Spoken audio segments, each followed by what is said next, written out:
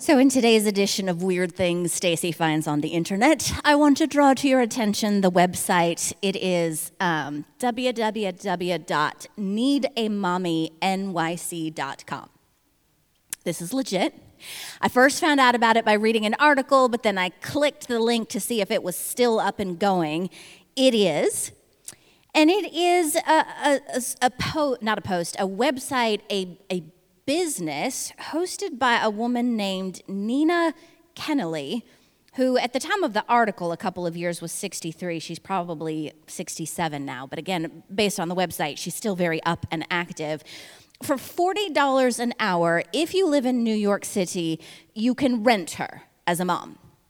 So here's some of her fee structure. Like I said, $40 an hour if you want to visit with her. If she has to travel to one of the other boroughs, there's an additional $10 travel charge.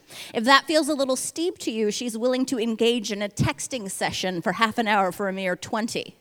Or for real bang for your buck, you can get a four-session package for $140. These are some of the things that her website says. Everybody needs a mom now and then, but maybe not his or her own mom. How about a short-term, temporary mom? A mom who won't question your lifestyle choices, be judgmental about your hair, your wardrobe, your friends, your vegan diet, compare you to your sister Maggie or your cousin Jake, expect presents ever, or even an e-card, keep you on the phone for 45 minutes talking about the neighbor's cat or your uncle's gout, or ask you to be in a selfie with her, right? All of the benefits, none of the drawbacks of having a real mom. That's how she brands it. And I don't mean this to be, I'm sure she's a lovely woman who's providing a good service. She'll even iron your shirts for you or give you dating advice, right? But there's, at the same time, something just not quite right about having to pay for someone to love you. She lives in New York City, a land of displaced young people, right? Everybody who has a dream moves to NYC. And she noticed at the yoga studio she was attending, a lot of the young people kept coming and asking her for free advice. So she decided to monetize it. And at first she thought it was because they were, as I mentioned, geographically distant from their families. The more she got to know these young people, for many of them, it wasn't just that they were geographically distant. It was that they were emotionally distant. They didn't necessarily have a great relationship with their mom. They needed someone to love them, and the only way they knew to do it was to pay for it. Because that's the only motherly love they felt like they could have. This starts out a little more, gloom and doom than I mean for it to. But I guess I just want to remind us or talk about relationships that are real. Relationships that are mutual.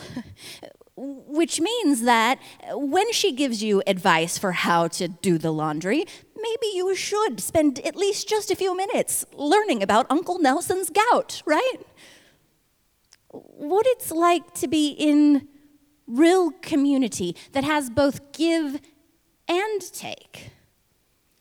Because while the website sort of bills it as all of the benefits, none of the drawbacks, just how real can those benefits be? Where's the unconditional love when you really have just burned out and you're making your one phone call from the police station or who knows what it is? Is all of the benefits and none of the risk really what love and relationship are about? So, as I mentioned, and as you've heard multiple times today, it's Mother's Day. But it isn't just mothers and children that we're going to talk about. I want us to talk about, again, relationships in general. maybe even thinking along the lines of what it means to be church family and community for one another. And so the scripture passage or selection we're looking at today is the story of Ruth and Naomi, two women who have a mother-daughter relationship, sort of, but at the same time, they actually don't. Nobody's contractually obligated here. And Naomi and Ruth choose to be mother and daughter for each other, which is good news if you show up here today not a mom, and you'd really like to be, or not a daughter in the way that you wish you were. Ruth and Naomi model what it looks like to be each other's toothpick, if you will. No strings attached, no contract necessary, but because that is life and that is love. So, Ruth and Naomi. The book is named after Ruth, but in the first chapter, we mostly hear about the stories of a woman named Naomi. We learn that she is the wife of a man named Elimelech, and together they have two sons. They come from Bethlehem. You've heard of that place, maybe, right? Kind of a big city. It becomes more important later as the biblical story continues, but it is very much Jewish territory, Bethlehem, as you would imagine. There is, however, a famine. There's economic distress. And so they end up having to immigrate to a different country. They move to Moab, which, if you're an Israelite, is like slumming it to the extreme. So things must have been desperate. So they pick up their family and they immigrate. They're able to make a life there somehow or another. So much so that their sons marry, they add daughters-in-law. You have to assume that they thought, they hoped, they expected there would be grandchildren on the way. And so even though this wasn't their home country, they were going to make a life there. It was their home now, and yet life changed again. We don't know any of the details. What happened, when it happened, although we get a little bit of the timeline. First, the dad dies, then one son, and then the next. Naomi means sweetness. You can imagine why she wants to change it from sweetness to bitter. I mean, she's had to not flee exactly, but leave her home country because they don't have enough food to eat. They finally get somewhere good, and then her husband's and her sons died. The thing is here is that it's real life, right? No fairy tale imagination here. Naomi is living real life. There's a quote from Frederick Buechner. He writes in the book, I think it's Alphabet of Grace, and I've quoted this before. He's saying that this is how the Lord would say to us, more or less. Here is life. Beautiful and terrible things will happen. Don't be afraid. I am with you. Here is life. Beautiful and terrible things will happen. Don't be afraid. I am with you. And so this sort of idealized relationship that we have of Ruth and Naomi starts in kind of the depth of the depths. It's real life. Beautiful and terrible things have happened. And therefore, because life has been real, their relationship has to be too.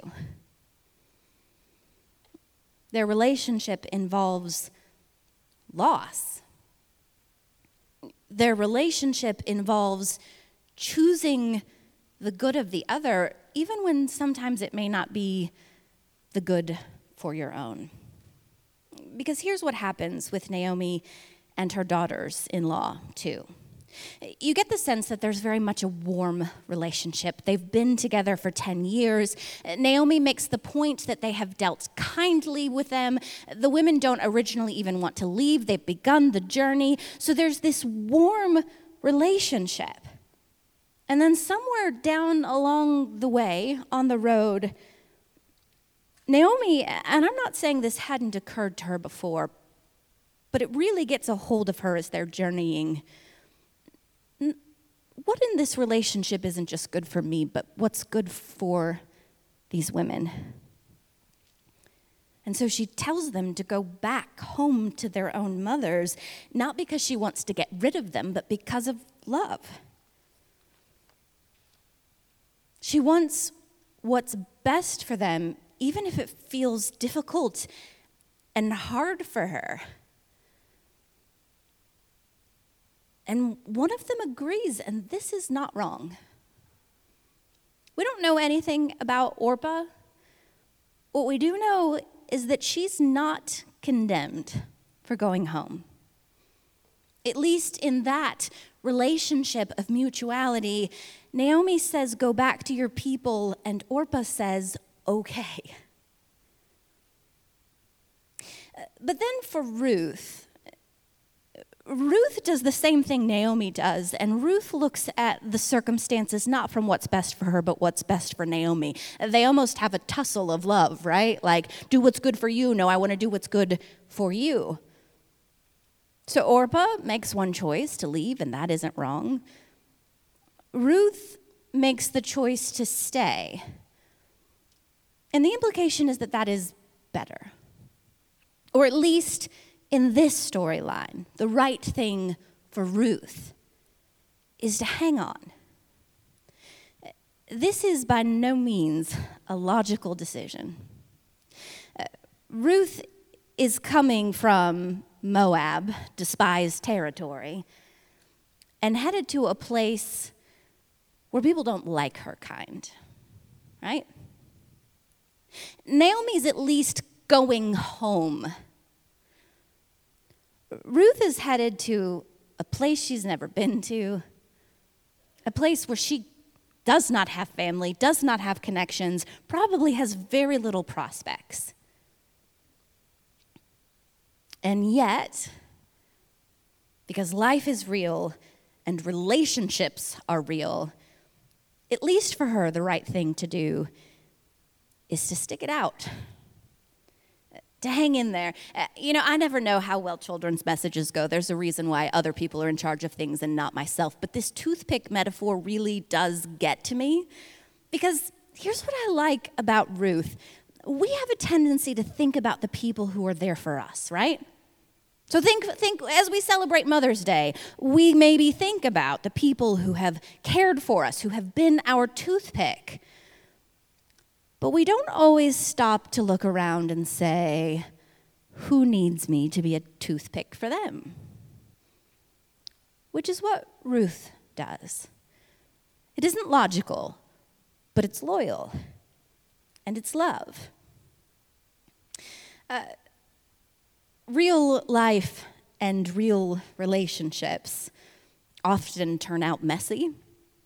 I read this delightful story about a young man named Robert Williams. This was covered by the BBC, so I can only assume that this was in England. He was 8 years old when his dad died. He was one of 9 children. His mother hung in there and hung with him, but she was, the mother of 9 siblings. Her health was failing. And so his bus driver stepped in sort of and became this surrogate mother type. When he'd get on the bus every day, she'd ask if he'd eaten or if he'd done his homework or how he was feeling. He loved her so much that he decided he wanted to be a bus driver in order to help his family. So at the age of 13, he took his best church clothes and, with a few sewing skills he learned from his actual mom, sort of doctored them up to look like a bus driver's uniform. And then he waltzed into the bus depot, grabbed himself a bus, telling himself, I have to do this for my family. And so he pulls off at the property, panics, and takes off down the road, this 13-year-old trying to drive a bus for his family, all because he's trying to honor Miss Louise, and she's thinking to herself, this is not what I had in mind. He ends up, of course, getting apprehended, if you will. Here's what I love, though. The bus company has mercy on him, and they say, let's see. He said, if you keep your nose clean, you can come back for a job when you're 25. And so on his 25th birthday, guess who William gave a call? He's now been supervising for 15 years. Why? Because of Miss Louise. I think I focus on this because Hallmark cards don't mention the mess, do they? I mean, sometimes. Occasionally you'll get a card that talks about the good, the bad, the ugly, the real life and real relationships. That happens to be some of our language, right? With a bridge building, real relationship with God and one another. Relationship, though, takes risk. Relationship is beautiful and terrible. Don't be afraid, you might say. And so this is the journey that Ruth and Naomi engage upon. There are good times, there are hard times, but in the end, they make it because they stick together. Today, as we reflect on Mother's Day, take a moment just to consider, who are the people who have chosen to stick with you? Maybe it has been your real mama, or maybe it is not. Who's the person who has hung in there with you even when you made it hard? But here's part two, and for me, I think this is maybe more important, or maybe it's the bigger challenge. Is who needs us to be a toothpick for them? Who in your world needs you to hang in there? To stick with them, to see it through. It's going to be beautiful and it's going to be terrible, but don't be afraid. Because after all, this is what God does for you, right? God is our ever-present help in times of trouble, and we don't even have to pay $40 an hour. The last thing that I guess, sort of want to end with or encourage us, in 2 weeks, on May the 22nd, we are planning on having a celebration Sunday. Originally, the idea was to celebrate what God has done in terms of debt retirement. We are increasingly sort of like ticking that away. But as your staff was talking about how we can celebrate what God has done, we became very mindful of the fact that we haven't celebrated the fact that you and I are still here, right? It's been a rough couple of years. Are you with me? And things have happened, and God has continued to provide. And I will not say that it has been easy. That'd be the Hallmark card version, which incidentally doesn't happen to be real. But the real, the messy is the stuff that's worth having, right? And so we want to celebrate the leaders who have worked really hard these past 2 years, who have shown up for meetings and who have made tough choices and who have done the very best they can do to love you and each other in Christian love. And did they get it right all of the time? Probably not, but they're still here, right? Hanging in, hanging together. Not to mention the fact the ways the Lord has shown up in providing just really what have been sort of gratuitous amounts of money in totally unexpected and unlooked for places, which to me were just sort of God's signs of saying, hang in there, keep your toothpicks together, you're gonna make it through. So in some ways, this is a message maybe for those who are watching from home, or maybe for those who are here. I just really encourage you to show up on May the 22nd. If you haven't had a chance to come back, maybe 2 weeks is the day. And if there are reasons why you can't or you're not able, no judgment. I will, in fact, be that rent-a-mom who does not offer judge. But I want to invite you. Come back. Find your people. Reconnect with them. Miss Ruby played into my illustration without my even meaning for her to. You know, the 7 sticks that are next to each other aren't nearly as strong as the ones that are bundled together. Come back. Find your people. Find your connection. Because real life is hard. which means you need real relationship, which is hard too, but it's the only way any of us are going to make it through. Let's go to God in prayer. God, thank you for those who have chosen to love us, either because they quote unquote have to because of biology, even though we know sometimes biological family doesn't choose to, or those who choose to love us just because. Thank you, God, for that family. Thank you for the opportunities to be family for others. And show us, God, not just this day, but all days, again, how it is we can be fully present and fully alive and fully love. Because that is the opportunity and the gift and the challenge that you offer us. Thank you, God, that we don't do life alone, even as humans or, as individuals, that we also always have your guiding and your sustaining presence. You bring us together. You make us family. Your Holy Spirit draws us together. We thank you for these gifts, and again, ask that you would show us how we can be an expression of this gift to others. It's in Jesus' name we ask these things. Amen.